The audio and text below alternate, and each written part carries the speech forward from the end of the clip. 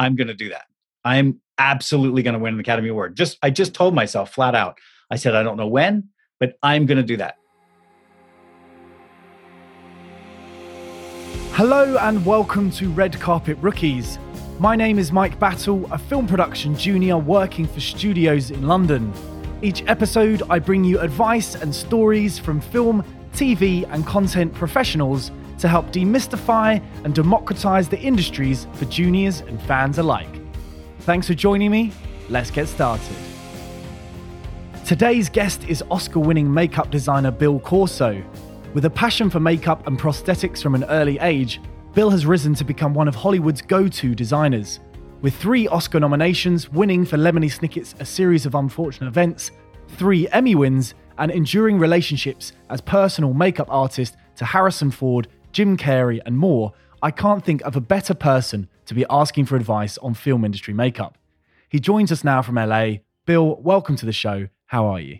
Hey, I'm great, Mike. Thanks so much for having me on. That's awesome. And thank you for being here. Now, I'd like to start with saying that lots of film industry people often fall into their career, but your journey into makeup was certainly no accident.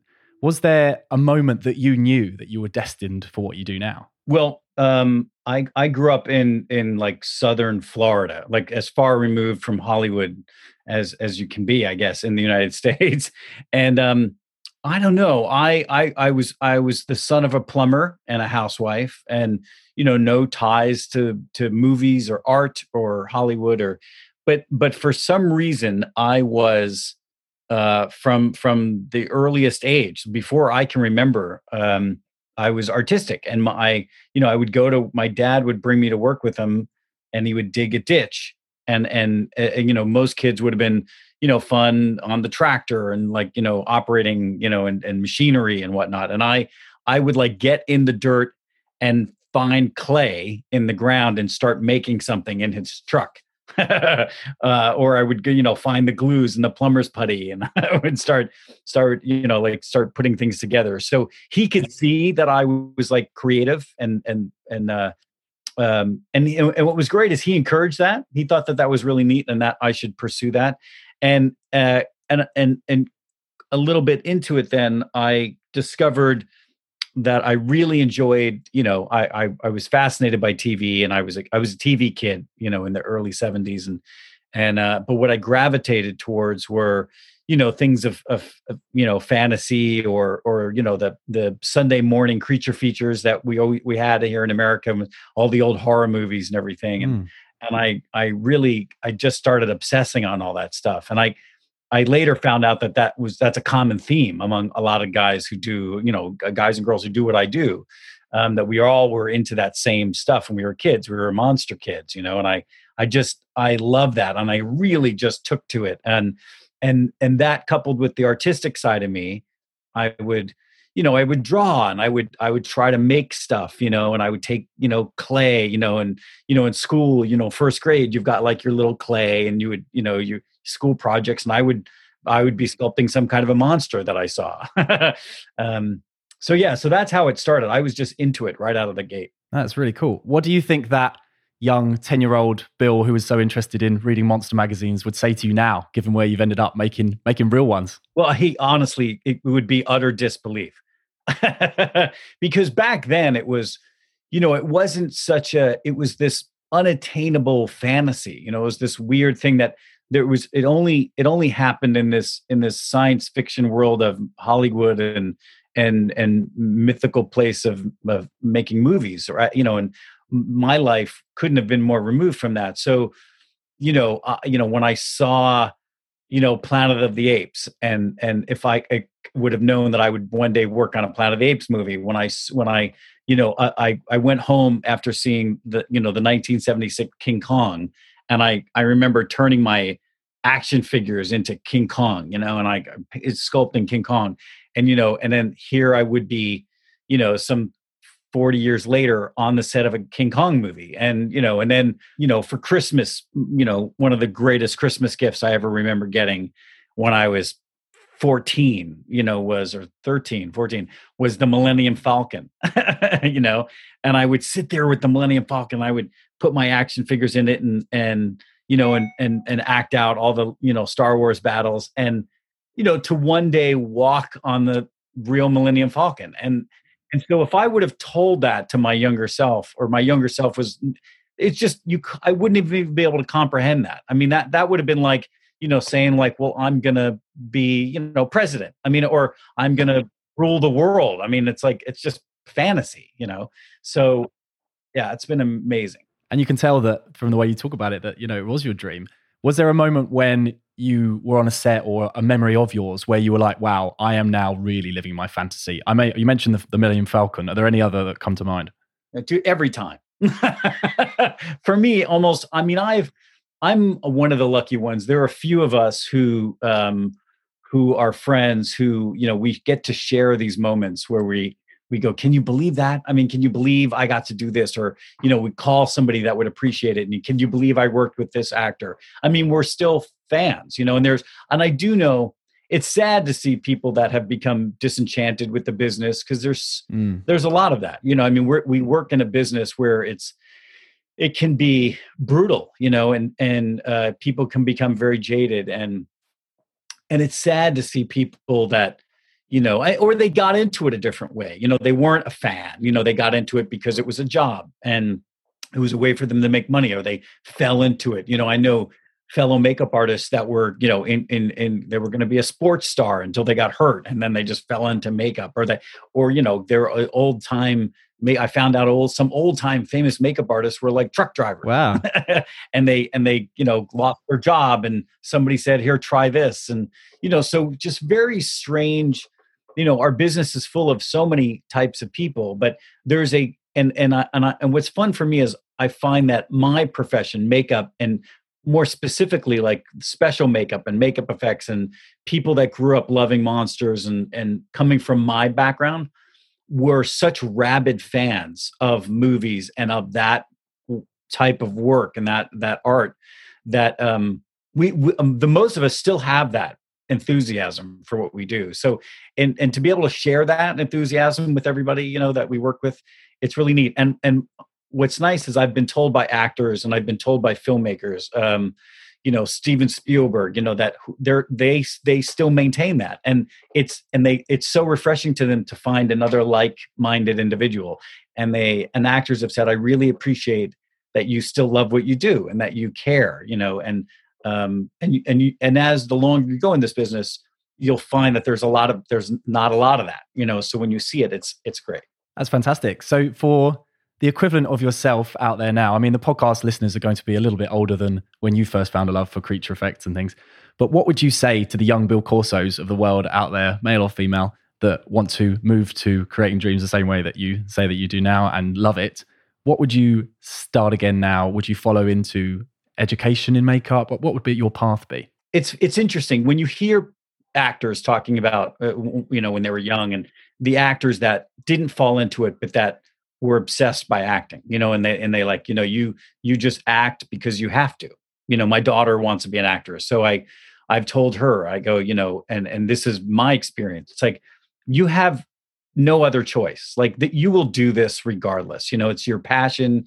It's you have a drive for it. It's your, I considered it my destiny to do this. There was no other option for me. Like, if I didn't do what I do, I don't know.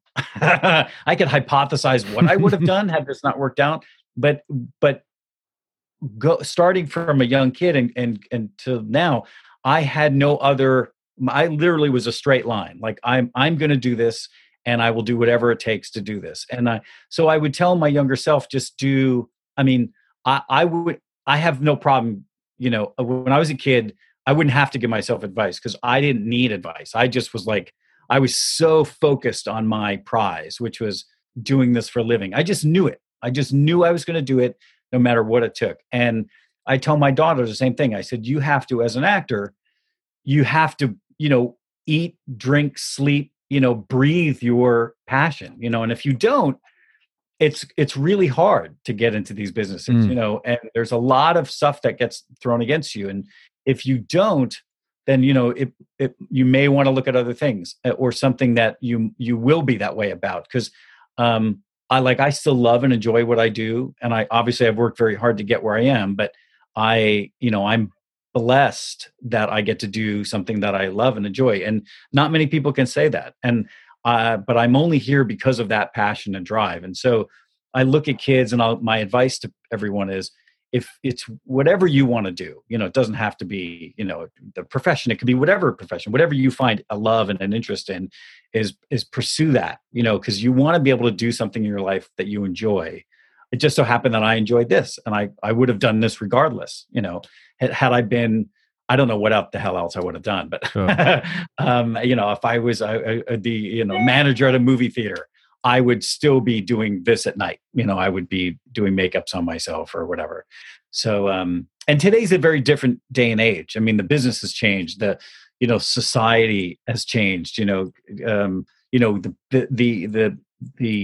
The stuff that's available for this generation, technology and everything, is so much more than what we ever had. It's a whole new world. So if I was me now, that if I was a younger person now, it's like I may be doing YouTube videos, and I might not be going in the direction I went, but I was at a perfect time for my career. Definitely. And obviously you grew up loving, I believe it's 7-time Oscar winner, Rick Baker, and he became a bit of a mentor for you. If you were searching for your own, people in your department to look after in that way, they've got a look in their eye of wanting to be another Rick Baker, another Bill Corso. What is that thing about them that makes them different? Well, I don't know if I could ever be mentioned in the same breath as Rick Baker myself. It's funny, to hear him talk, he idolized a makeup artist by the name of Dick Smith. That was his aspiration, was to be somebody someday like that makeup artist. And then he collaborated with him when he was a kid, and he sent letters to him, and Dick brought him on as an assistant on The Exorcist. Wow. And helped him out on a few movies that Dick did, and that started Rick's career. And ever since then, that had been he was his mentor and his inspiration. So much like Rick to Dick Smith, like that was what Rick was to me, but my generation in that time was where it all really kicked into high gear. And whereas Rick and maybe 5 people were inspired and became,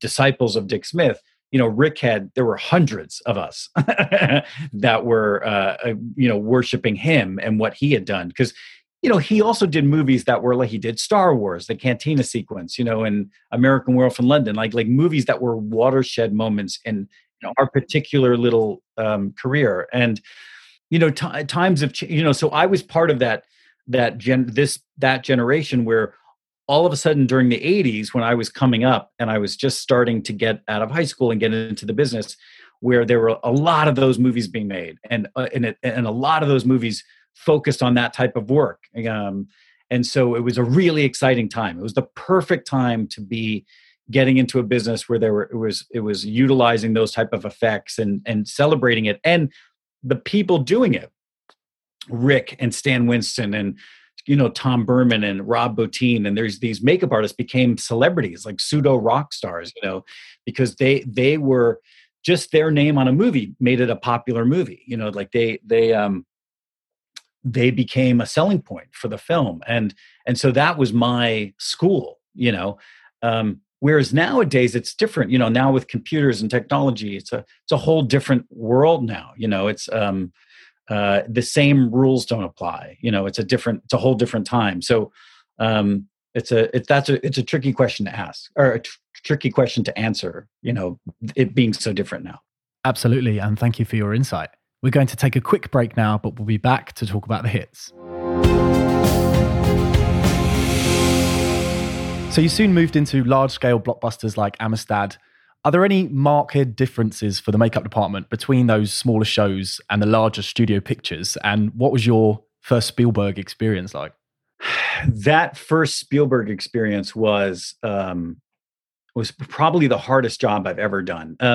At the time, I had fallen in with another one of my idols, a makeup artist that became an amazing mentor to me by the name of V. Neil, 3-time Academy Award winner V. Neil. And V had done, the Batman movies, and she won an Oscar for Miss Doubtfire and for Ed Wood, and just and Beetlejuice, an amazing artist, and she was somebody that I wanted to pattern my career after. I mean, she was a great makeup artist.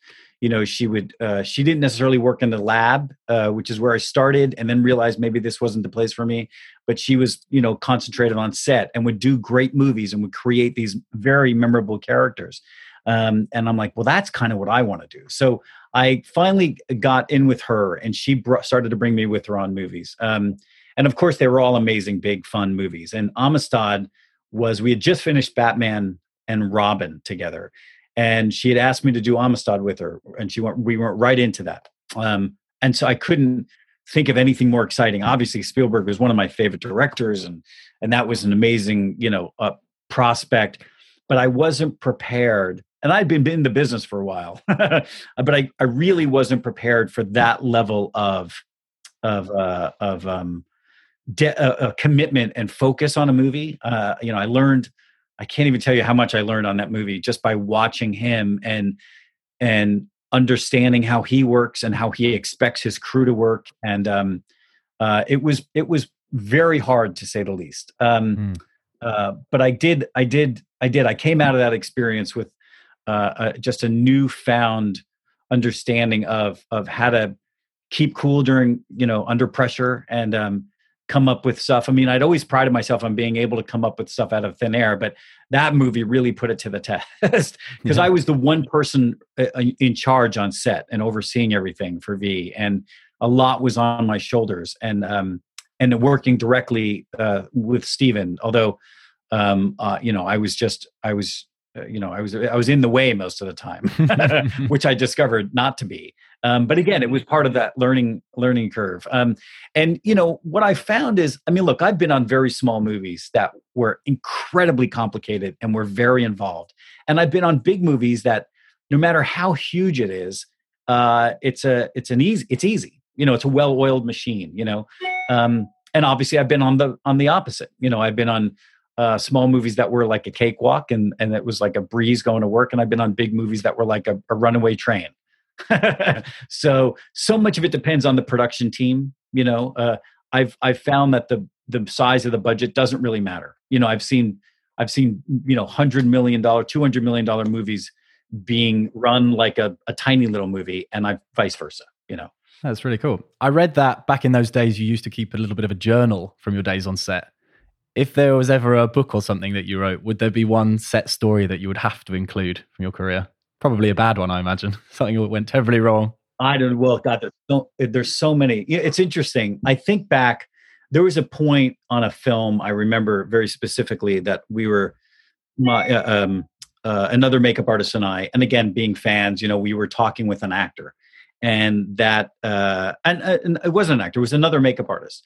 And me and this other younger makeup artist were just sitting there with our, enthralled by the older makeup artist that was working with us, a very famous older makeup artist who was telling us all these tales of, doing movies in the 30s and 40s and the 50s, and all the famous people and all these stopping fights, and all these crazy tall tales.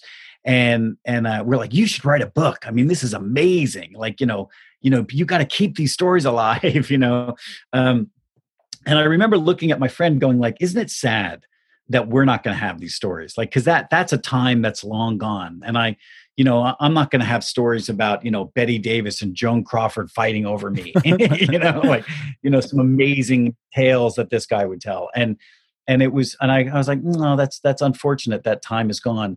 Now, looking back some 25 years later, I have some of those stories. I mean, there's been so many things that have happened on movies that were like, oh my God, what an amazing adventure this has been, and it seems like every movie there's something, and good and bad. I mean, I've been in situations where I'm like, I gotta remember this moment, because as horrible or as wonderful as it is, to look back on this is going to be amazing. And they are. My worry is my memory, because there's sometimes there's so many, or you just forget them. And sometimes the only time they come up are either conversations like this, or if you're looking at a photo or something just jogs your memory about an actor or something. I go, oh my God, like, I was listening to a podcast, and I was just loving this one podcast and loving this one actor talking, and I'm like, God, that's so great. I wish I could work with that guy. And all of a sudden, like, one day I came across a photo of him and I'm like, oh my God, I did work with that guy. And it was such a small little thing, and I'd forgotten about it. But seeing the photo just brought the whole day back to me. And I was like, oh my God, that's right. Amazing. That was amazing. Yeah. So there's a lot. I hope you're enjoying Red Carpet Rookies. If you'd like to support the show, you can get a 2-month free trial of Skillshare, the Netflix of online courses, with the link in the podcast show notes. You can learn from topics including filmmaking, Photoshop, music production, and hundreds more. If you fancy yourself as a scriptwriter, you could even check out my beginner's course for professional screenwriting software, Final Draft. It was, of course, your collaboration with Jim Carrey on Lemony Snicket's Unfortunate Events that won you your Oscar. Was that always a goal you had in mind from your dreamy younger days, Rick at Monster? So the Academy Awards, until the 80s, it didn't have a category for makeup. And there was never a set category. They had given 2 special achievement Oscars only ever for makeup. And the first one was for Planet of the Apes, which was a special achievement Oscar because it was groundbreaking at the time, rightfully so. And then they gave a special achievement Oscar to The Seven Faces of Dr. Lao, which was also an amazing, movie in makeup history. I mean, if they had any sense, but the Academy was just infantile in its beginnings. They would have given one to The Wizard of Oz, obviously, but they didn't. And so there never was a real Oscar for makeup until 1981, and the only 2 nominees were American Werewolf in London and Heartbeeps were the only 2 nominees. You look back on it, and 1981 was an amazing movie. Had that year happened now with the Oscars the way they are now, there would have been 5 nominees in a heartbeat.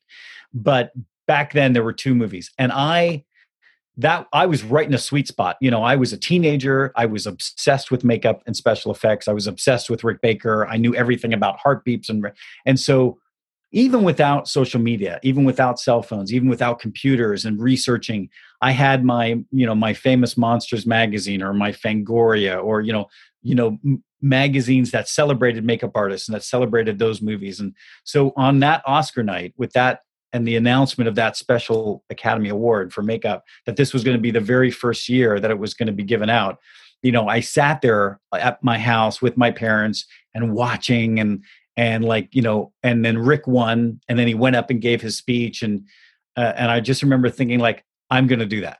I'm absolutely going to win an Academy Award. I just told myself flat out. I said, I don't know when, but I'm going to do that. And it's just, again, it like you open it, you just think a thought and you put it away and you go, okay, yeah, that's going to happen. And, I mean, who does that? I mean, I later discovered many people, there are many famous stories throughout,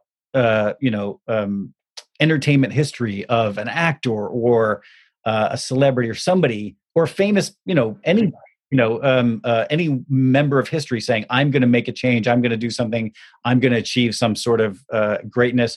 Jim Carrey and I share that amazing story where Jim, I wish I had done this, but Jim wrote himself a check when he was homeless, living out of his van. And he wrote himself a check for $10 million. And it's a famous story. So he wrote himself a check for $10 million. And it was to Jim Carrey for acting services rendered.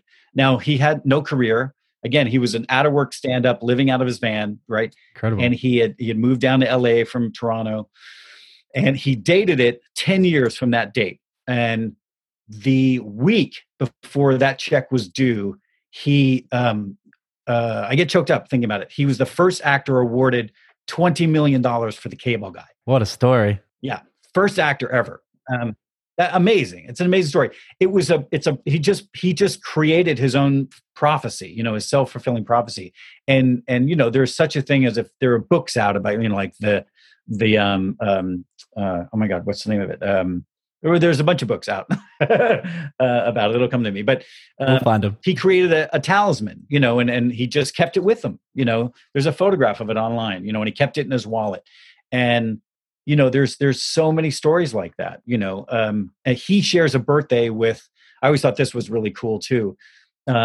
He shares a birthday with Muhammad Ali, and Muhammad Ali, I loved Muhammad Ali when I was a little kid, but Muhammad Ali, before he was anybody, when he was Cassius Clay and he was just a boxer starting out, he still would tell everybody he's going to be the greatest fighter who ever lived, and it's like, who says that? Like, that's pretty audacious to say it. So, when you hear about that stuff, and here I am, a lonely little kid, in my room saying, I'm going to win an Academy Award. All these other people did similar things. And then one day it happens and you're like, oh my God, how'd this happen? And you realize I made this happen. I just put it out there into the universe. And Jim's very big on that. He goes, put it out there into the ether, and then and if you just go for it, it'll happen, so it's kind of amazing. Given you get, what an amazing answer and what a great story. And obviously you guys have had a great collaboration over the years with various styles, and we've spoken about some of your realistic makeup creations. I'd like to talk about some more modern styles as well, because you designed recently the digital makeup for Sonic the Hedgehog. And looking forward, do you think there'll ever be a future where digital makeup is the norm, or will in-camera realism always rule? Well, I'll correct you quickly. Please do. I actually didn't do anything. Well, no, that's not true. I'll back that up. What I did do on Sonic the Hedgehog was what's happening a lot these days, which is I've noticed in the past decade or so that, there, as we roll more things into post-production and more things into the digital world, that they're slowly but surely doing more makeup type things. They'll fix makeups that were not done correctly or didn't have time to be done correctly, or they'll augment them, or they'll change them completely, and never with the advice or experience of a makeup artist. They're always being done by a technician in post-production, however talented, is not a makeup artist. And I would see these things and it would always catch my eye. And sometimes it creates the crime of taking you out of the movie when something's done badly. I mean, it's for us as a makeup artist, you don't want to do a bad makeup and take somebody out of the movie. That's my fear whenever I create a character. It's like, you don't want to create something that stops the movie dead. And so the digital conversation came up years ago when I started seeing more and more digital stuff happening, and an overlap of things that we would have done normally. It started with blood and guts stuff, like effects stuff. It used to be the one of the fun things that a makeup department got to do is, like, somebody got killed and you would figure out all the Friday the 13th movies, how are we going to fix the axe to her head, and, sure. And, I learned all that stuff when I was starting out, and it was so great. Like, the arrow and, and they're magic tricks, it's like you're part of the fun of our job was creating all these magic tricks, and they were real. And they were on set and you could see them and react to them. And, I'm going to figure out a way to cut this guy's throat, and it's awesome. And everybody's going to ooh and ah on set. But all of a sudden a funny thing happened. Like, they figured out how to do it digitally. The technology caught up. And then guess what? You didn't have to wait 2 hours to put an appliance on, a prosthetic on. And you didn't have to, wait an hour to, or half an hour to clean all the blood off and change the wardrobe and go back to set. And, they could just, shoot nothing and just add it later, and you could just keep shooting. It was efficient. But that took, not only did it take the fun out of it, it took a lot of, money out of people's pockets, because that was our job. And so I worked on a movie where there was a lot of that. And it was sad to me to see it all go to digital. And I was like, God, darn it. And so I made a deal with the post-production digital effects guys, who were very lovely. And I said, I don't suppose I could help you with that stuff. I mean, I'm quite good at that stuff. I've obviously done it a lot and researched it. I might be able to help and make it look really cool. And they saw the value in that, which was really great of them, and involved me, and we did a lot of stuff together, and I saw how it all worked, and saw how I could be involved, and the director of the movie loved that I was involved, and I think I would argue the work was better because of it. And ever since then, I've tried to be involved, but what I've found out is, and you being in post production and visual effects, and a lot of other people that do this, they're it's such a large field with so many talented people, and there's an attitude sometimes of, we can do it and we'll probably do it better. And we've seen what you guys have done, and maybe it's not so great, but we'll make it great, and I respect that, and it is wonderful, and so much possibility is there to make things better, because let's face it, you can sit there and tweak and paint and make it perfect in visual effects, whereas on set, you got an actor who doesn't want to sit in your chair. You've got a director who doesn't want to wait. You've got a DP who refuses to light things anymore the way they want to, because they'll just fix it later in post. And so much of our job, the magic trick of our job, relies on the collaboration of everybody else. And nowadays, nobody has time. They all want to rush and do it, and they can fix it later. So I realized that in order to combat that, I needed to join it and get more involved. So, I literally started a company that would offer makeup artists the opportunity to get more involved, and to oversee their work, and actually be, involved in the art direction of it. And that's, I think, made for some really great work, and hopefully will help us in the future. Definitely. In a wider sense, is there anything about the industry that you would like to change? Look, the wonderful thing about our industry is that it's a collaborative medium. I think it's an interesting time right now, because with COVID and the whole way the industry is kind of now rethinking what it does.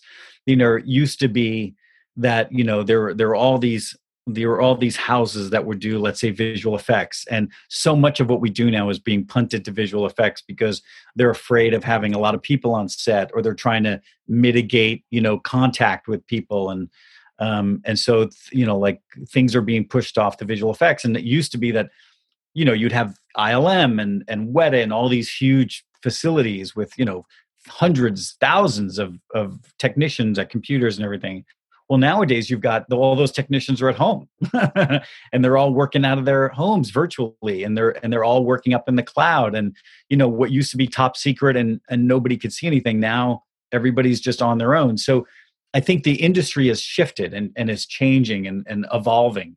And I think with that will come more change. I think the way we make movies is going to evolve, and that's very exciting. I just want to make sure that we remain part of it, which is another reason why I'm fighting to kind of embrace and keep part of the business, because I'd hate to see we being on the front line. We're the closest people to and the single industry that could be affected the most. The makeup and hair departments, and so I think it's a matter of embracing that technology. So.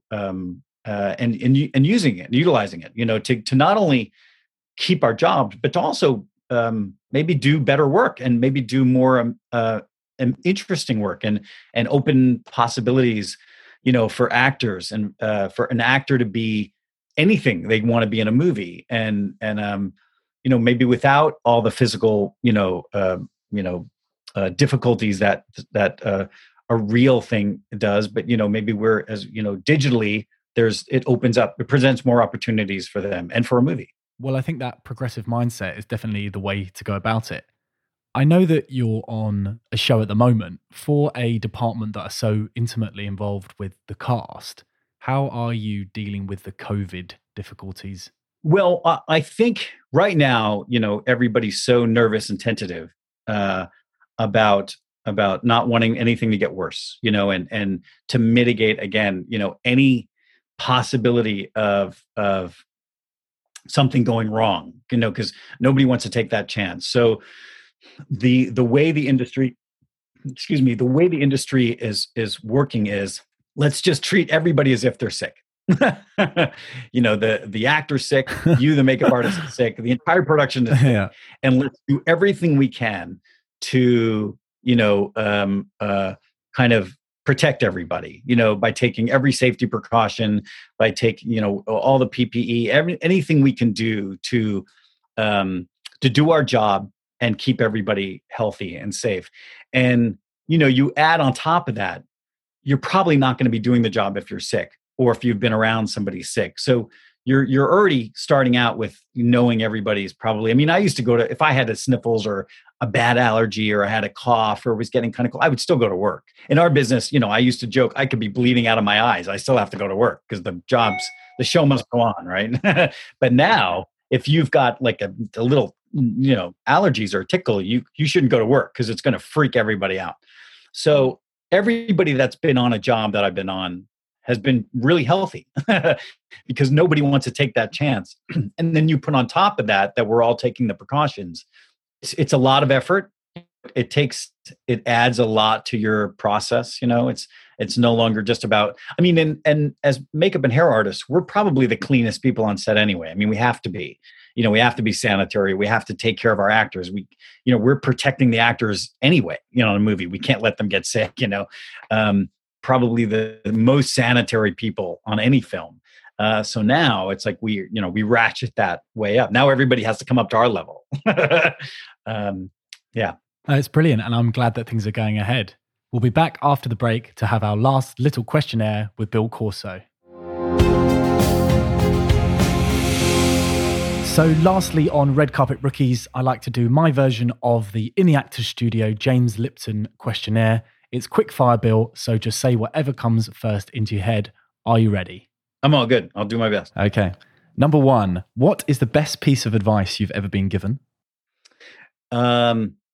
Don't let anything get in your way. Just push forward. No matter how bad things get, just know that everything happens for a reason. And sometimes the worst things that happen to you could turn out to be one of the best things that happens to you. And that was huge. Amazing. Number 2, do you have a favorite film? Willy Wonka and the Chocolate Factory. Somehow that doesn't surprise me. Number 3, what gives you a reason to get out of bed every day for an early call time? I love what I do. It's easy. And I do not like to get up early. So I must love what I do. You must. Now, number 4 is normally from the real In the Actors Studio questionnaire, which is, what profession other than your own would you like to attempt? But for you, I know that's not going to be the answer. So I've come up with another one for you. All right. I noticed somewhere in an interview, you mentioned that every makeup artist's dream is to do presidents or monkeys. And you obviously got to do Bryan Cranston as Lyndon Johnson. Do you have a figure from history who would be your dream figure to create? It would probably be one of the original monsters, like Frankenstein, would be really fun. Cool. Number 5, what general profession would you never like to do? Probably plumber, like my dad. Number 6, if you could work with one person, living or dead, who would it be? You've worked with most of them, Bill. I've worked with most of them. That's a tricky one. It would have been really fun to work with Abbott and Costello because I was such a big fan. Number 7, what is a book that you think everyone should read? Princess Bride. William Goldman, very good choice. Now, finally, I normally ask, if you won an Oscar, who would you thank? But for you, of course, Bill, I must ask, when you won your Oscar, who did you thank and why? That's an excellent question, and I'll tell you why. I was the lucky winner of the year where they asked the winners to accept in the aisle. I saw. Didn't get to go up on stage, and it kind of threw me. And I also shared my time with the makeup artist who was with me, and I didn't get to finish my list. So, without doubt, most importantly, I would thank my family and my wife who puts up with everything and who, like a muse, inspires me, with everything I do. And that's a big one because, sometimes the people closest to us are the ones that get forgotten, right? We thank the crew, we thank, the actors and the directors and, the inspiration material, but but there's nothing that I do that I don't filter through the people around me, my kids and my wife and that family that inspired you and propelled you forward to do what you do. So, when you get to that point and you get some acclaim or some kind of achievement, I think that's the only reason you're there is because of them. And, it's great that the show is the vehicle, but they're the reason you're there. Right. And so I'm sad that I never got to that point. But I can only say that I will win again. And that will be the first thing I say.